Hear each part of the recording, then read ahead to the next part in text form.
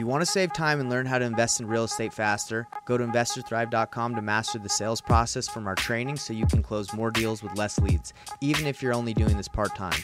Or if you don't know where to start and need help, give me a call at 385-398-9862 and let's chat. All right, Derek, how you doing? We are live right now with Investor Thrive, and I'm glad to have you on here. How's it going? It's fantastic. I appreciate you having me on, Nathan. Of course.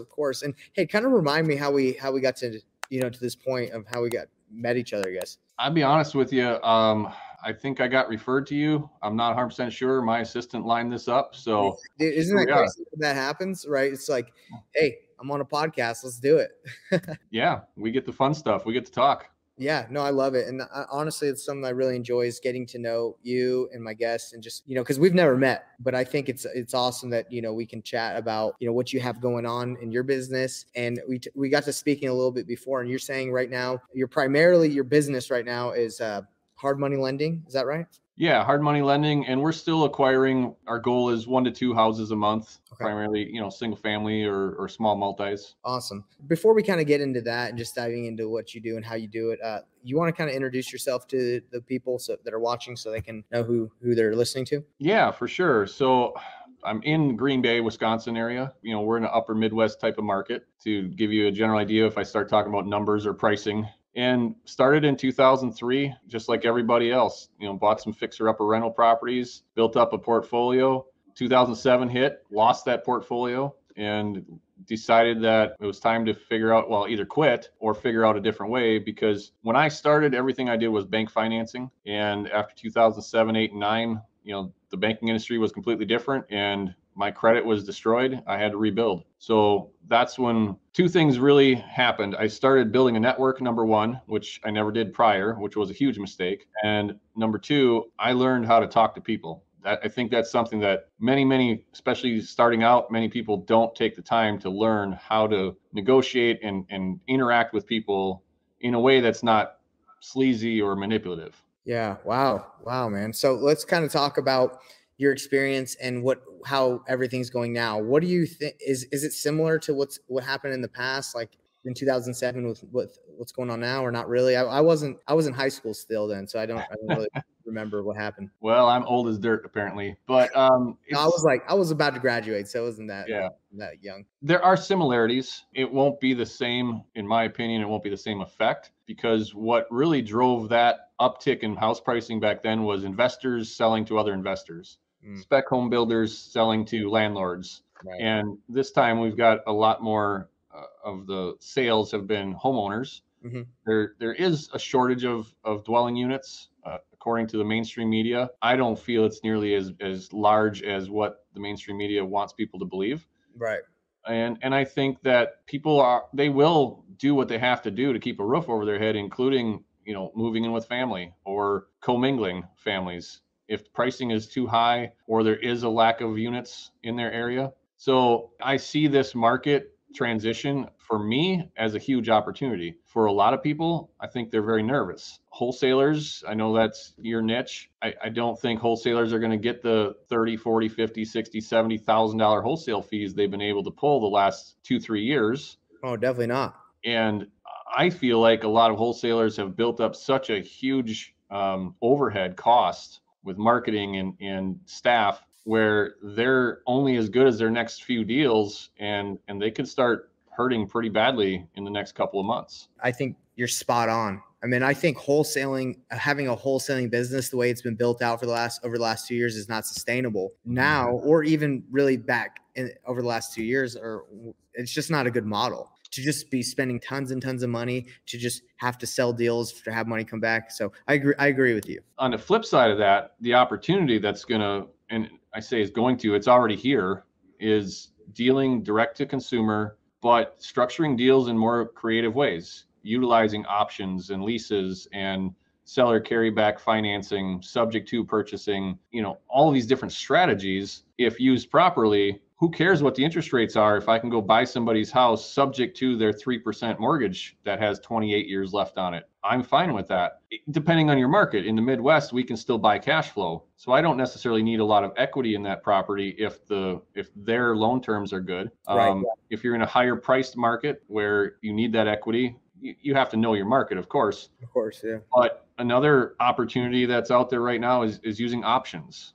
There's a lot of people, let's take Florida, for example. Hurricane came through. There's plenty of people that don't have proper insurance on their property, or they need to pay their deductible on their insurance to get their buildings repaired. You could go and just approach those people via door knocking or a letter campaign or whatever you typically do for your marketing, and give somebody $10,000 to fix their house in return for an option to purchase their property for the next 10, 20, 30 years. Allowing them to stay there for now, but giving yourself future inventory. It's a great way to build up your retirement account, right? So explain that to me again. So you let them stay in it for a certain amount of time? Well, every option is completely different. There are no rules. So Nathan, if you had a house that, had a blue tarp on it and you're in Cape Coral, Florida, and that house is worth $500,000, we talk, and I said, well, I'm willing to give you the money you need to repair your house. And through our conversation, again, this goes to how do you talk to people? We need to solve their problem. We're not there to take advantage of their issue. We're there to solve it. Yeah. So through that discovery, we find out that, they've got kids in high school. They're going to be graduating in a few years. And at that point, they're going to want to downsize to a smaller home anyway. Okay, great. Nathan, if I gave you 20 grand right now today to fix your house that's currently worth $500,000, and you give me the next 20 years to buy your house for $500,000 minus what I already gave you as option consideration, I'll allow you to stay there for at least 5 more years until your kids have graduated and they're gone. Okay. And so I have a 20-year option. I cannot exercise for the first 5 years. After that, I can exercise anytime in our agreed upon time frame. The majority of options don't get exercised. Options are used as a currency. I could trade that option to somebody else. I could sell that option to somebody else. You as the homeowner may approach me in 2 or 3 years and say, you know what, Derek, we want to keep our house. We're back on our feet. What do we need to do to buy your option back? So it's a currency. Okay. Interesting. So I'm just curious if I understand this correctly. So you give them the money to repair the home, they stay in it, and you're buying it over 20 years.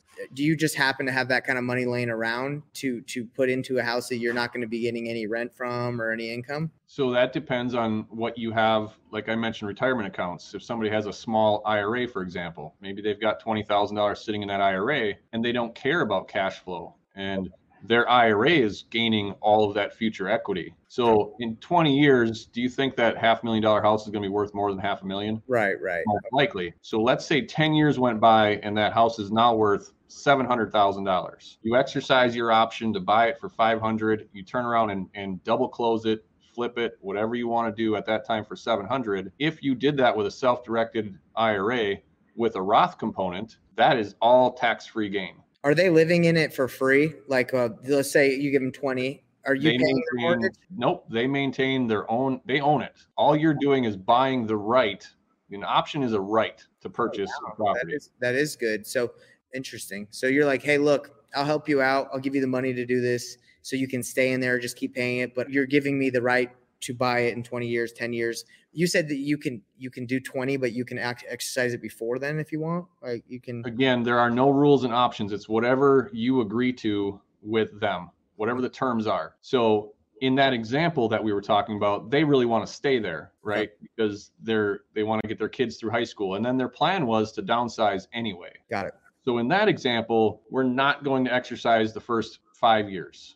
Anytime after that, I can exercise my option, go ahead and purchase the property. Again, most of the time, they're going to change their mind. They may want to refinance. They can't refinance without talking to you, and because you have a lien position against that. Is that what you're putting a lien on the property? Is that what it is? The option is the lien. The option is the lien. So you would go and record that option on public record. And for me, I do it different than most. Mm-hmm. I actually record a mortgage securing my option. So I don't put my option on public record. They pledge a mortgage that says I have the right to buy that property. And if they don't sell it to me or or follow through on our agreed upon contract, I could actually foreclose and take that property away from them. That's more powerful than just a lien. Absolutely. Because picture this, you give me an option and then you decide to sell it to somebody else behind my back. And somehow it gets through a title company. They miss the recorded option and it closes. What's the likelihood I'm going to be able to ever reverse that sale and get that property? Very low. Very low. I may be able to make a claim against title insurance. I may be able to sue you and get a judgment against you for money. It's a lot of work. But I wanted the property. If you sold it behind my back and I find out about it 6 months later that mortgage wasn't cleared, I absolutely can go and foreclose. Got it. And still go after the title insurance. That's a better way to do it. Okay. Safer. Okay. Sweet. No, this sounds like a great opportunity, and not opportunity, but option, like a tool to have in your tool belt, right? Like, cause a lot of people do want to stay. And if you are able to, like you said, you have some money chilling in your IRA, might as well use that, right? Cause that's going to appreciate more in the long run, if you exercise your option. But you said a lot of the time options aren't exercised because somebody will want to stay in it. They'll refinance and pay you off. Is that what you're saying? That's a new negotiation at that time. If that property is now worth $700,000 and they're going to refinance it for $600,000 and you said, okay, I'll go away for $100,000. You pay me $100,000, we'll tear up my option. Right? And you're like, hey, okay. Has this gotten sticky for you where they're like, oh man, we shouldn't have done that? No, it hasn't. But here's a better way, Nathan, because I believe you've got a lot of wholesalers that listen to this, right? I do, yeah. So as a wholesaler, you may not have any cash to go and get an option. But in lieu of getting a wholesale fee, if you were going to wholesale a property to a landlord and the landlord didn't want to give you your $20,000 wholesale fee, you could simply say, great, assign the contract, you go ahead and close on the property, but I want an option to purchase this property from you at whatever you agree upon for however long you agree upon. And that option doesn't have to be for 100%. It could be, I get an option for 20% of the equity in the property someday in the future when you decide to sell. So that's how you get paid off. Right.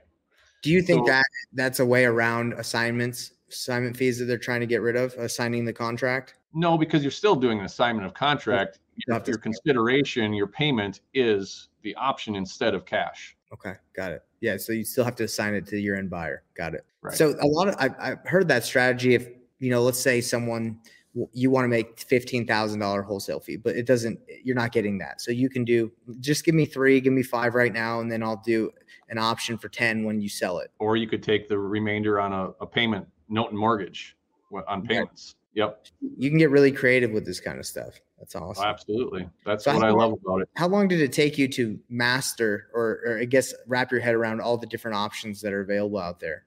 It's not something you read a book and it all sinks in. At least for me, it's not. Mm-hmm. Usually I would get into a deal and I would be reaching out to my friends and people that have done this and, say, okay, here's my scenario. What am I missing? This is what I want to do. Do you see a better way to do it? And as you do more and more of them, it just becomes natural to you, right? So I can tell you one property that I bought. The woman she wanted $105,000 for this house. And she had a $65,000 mortgage. So I bought that property subject to her first mortgage. I gave her $10,000 in cash. Mm-hmm. She carried back a second mortgage at 0% interest with $200 payments until paid in full. And I then brought in a financial friend who had a small IRA because I needed about $5,000 to $10,000 in fix-up money. Okay. So I took $20,000 from my friend's IRA. We drafted up a note, which is structured to where he participates. It's a participating note is what it's called. Mm-hmm. So my financial friend got a 6% rate of return quarterly, interest only. And then I gave him a percentage of the equity someday in the future when I sell. Mm-hmm. Then at the very end of that, after we fixed it up, I put tenants in it on a lease with an option to purchase. So I stacked about 5 different strategies and solved everybody's problem. The current owner got some cash. Okay. She got cash flow. She got out of her house payment. I didn't want to use any of my own money because it's against my religion. Mm-hmm. So I brought in a financial friend, gave me the cash I needed. He got a great return in his IRA, fixed up the property. The end users got what they needed, period of time to fix their credit so they could get a loan and buy it outright. Everybody came out a winner. Yeah. How long was the option to purchase? The lease option. How long was that for before? It was a 2-year deal. 2-year deal. Did they bring any money down? Yeah, I want to say it was 7,000, 8,000. I don't let anybody in without at least enough money for them to have a down payment and closing costs on an FHA loan. Do you use the money sometimes from the lease option down to pay the the seller, or do you usually try to get someone else involved, like your friend? You can do that. I don't do that because timing usually doesn't work that well. I'm usually having to go in there and do some work to the property before I can put it out as, to a tenant buyer. So I either use my own funds, which doesn't happen often, right, or I bring in a financial friend. And so, mind you, we also run a lending company. So I've got all my investors. My lending company is 100% backed by people. There's no institutions whatsoever. Yeah. So I'm assuming you're giving people like maybe 8-10%. You're doing to 12%. Yeah, we got a fund set up. We pay our investors 9%. We lend it out at 12, and in parts of Milwaukee, for example, we lend it at 13.5. So we're an arbitrage business. Right. And then you make the points on there as well, I'm assuming. Mm-hmm. Is it 2 points? 3 points throughout most of our state and 4 points in Milwaukee.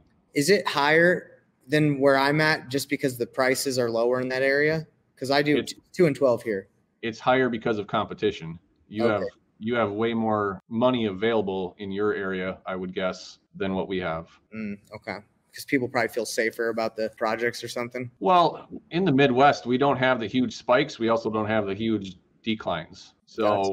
We're a pretty stable market throughout history. Okay. And, in Florida, when I got destroyed in 2007, I built a house for just shy of $500,000, ended up short selling it for 129. Wow. It was a bad time. In time period, property values in Wisconsin went down 10 to 15%. So it's just regional. You got to know your market. Looking back, do you feel like you could have kept some of those deals that you had to short sale or get rid of, or like if you had new different strategies, or did you have to get rid of them all? I didn't have a choice then because lack of knowledge, number one, lack of infrastructure, or, I didn't have contacts. I didn't have people that I could reach out to for advice. And what I really realized was because we used bank financing for everything, we had zero control over our business. Yeah. Man, that's rough. Okay. Well, dang, this is awesome. I love this conversation because there's so many different ways to structure deals, and that's honestly super important right now with how the industry is moving. Like, I think wholesaling is such I don't want to say juvenile, if that's even the right word, but like it's something people do when they just don't know a lot, right? They're just like, let me get it really low, and if I do, I can make a fee. There's so many better ways to do deals, right? And you just said a bunch of them. And I think educating yourself is important. So let me ask you this. That scenario you gave us where you did all those different options, all those different scenarios, how long did that take you in your investing journey to be able to do something like that with confidence? I would say a year to 2 years.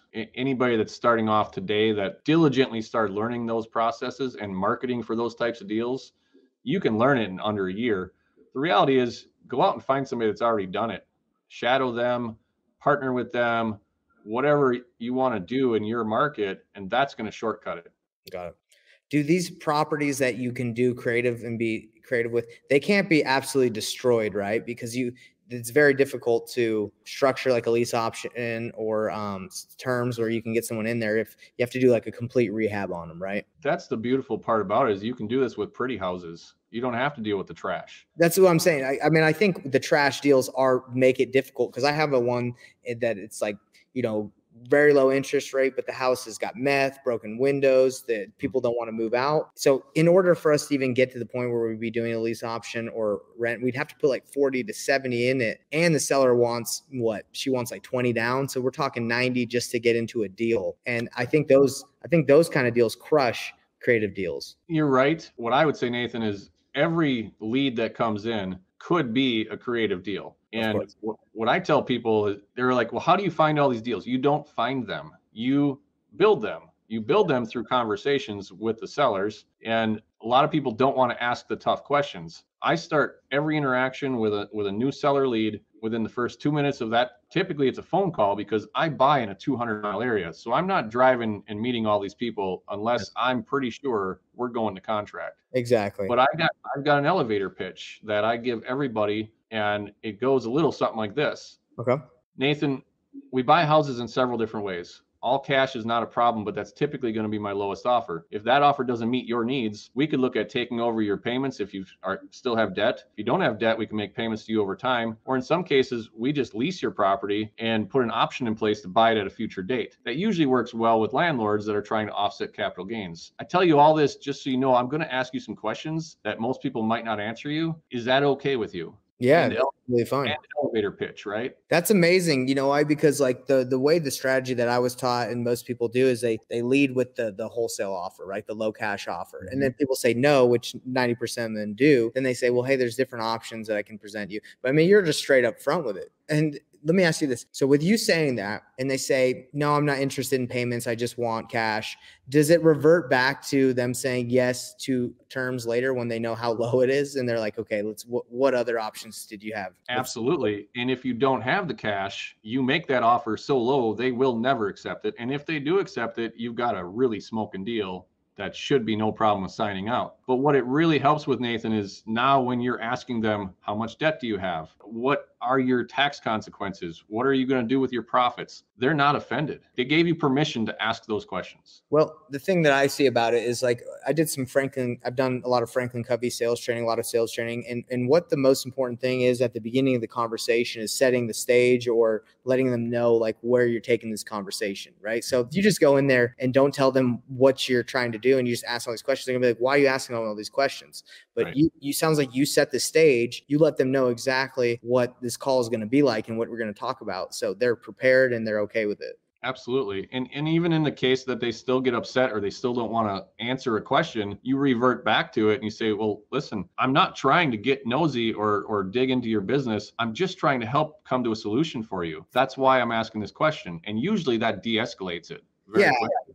That's exactly right. I mean, you got to, when you feel like there's something in tension in the air, you feel something over that phone, you got to call it out, right? You just can't be sailing through that because there's obviously, I do the same thing. If I feel like there's something off, I'm like, hey, did I say something that might have offended you? Right? Like, or did I say something wrong? And maybe you don't like all these questions. I agree with you. I think that's an awesome sales technique. So we talked earlier about this, about you have a book that you're coming out with and you have, I think a seminar. Is that right? Yeah. So talk about those. I've got a book that I'm authoring, which is how anybody can be a private lender. It's A to Z. And I'll preempt this, Nathan, with I was a construction worker with a high school, I'll say a PhD. I've got a public high school diploma. That's right. And a good work ethic, right? That's right. I never saw myself being a lender pushing 20 loans a month. And it got to the point where we were just raising private capital for our own deals, and we raised more money than we had deals. And then we started lending to our friends. Right, is an arbitrage. So anybody can do it. That's what the book is about. And it's going to be published hopefully in January. We're about a month behind schedule right now. I've also got another book that I'm co-authoring with a bunch of other cool investors. And I'd like to give both of those away free to your listeners. Yes. The electronic version. We'll email it to you as soon as it's ready. Please do. I have a Facebook group, right? So you can go in there and post that. Okay, awesome. Anybody that's listening can shoot me an email. Just my private email, personal email is my first name, Derek, DEREK, at bestreifunding.com, which is my lending company. And we'll throw you on that list for when the books are out, and my assistant will hit send and they'll come out to everybody that wants one. Do I have the email right? That's going across the bottom, Derek at best.com. Shane, you got to put best and then REI funding. Okay, hold on. Derek at best REI funding. Is that right? Yes, sir. Yep. .com. .com. Okay, let's check this out. You got to give me the approval. You got to give me the thumbs up. Derek at bestreifunding.com. Cool. Absolutely. So guys, you heard it here first. If you want some free books, I mean, why not? For some free books, check it out. There it is. The other thing real quick, the Generations of Wealth is a conference that we put on once a year. It's in Cancun, Mexico, February 27th of 23. That was designed to be a networking event, and it's not for newbies. I'll be honest with you. Not that newer people can't come. Right. It's just, this is advanced type of stuff. And so I've got non-selling speakers that come in. It's a 5-day conference. We speak from 9 until 1 each day. Mm-hmm. From 1 o'clock through dinner is open networking, meeting all the people that are there, meeting the speakers. And then in the evenings, we have town hall sessions that are more interactive. The thing I love about it is I encourage people to bring their kids, especially if they're 10 and older, and they can sit in on as much or as little as they want, no additional charge. The reason it's called Generations of Wealth, people that taught me all this stuff used to run a conference. We took that conference over. They handed it to us. That was kind of a shift in generational knowledge. I want to do the same thing with our kids. Wow. So it's not about the kids learning how to do all these advanced strategies, because hell, most adults don't understand them. It's about the kids meeting other kids who have parents that are freaks like us. Wow. Building their own network in their teenage years.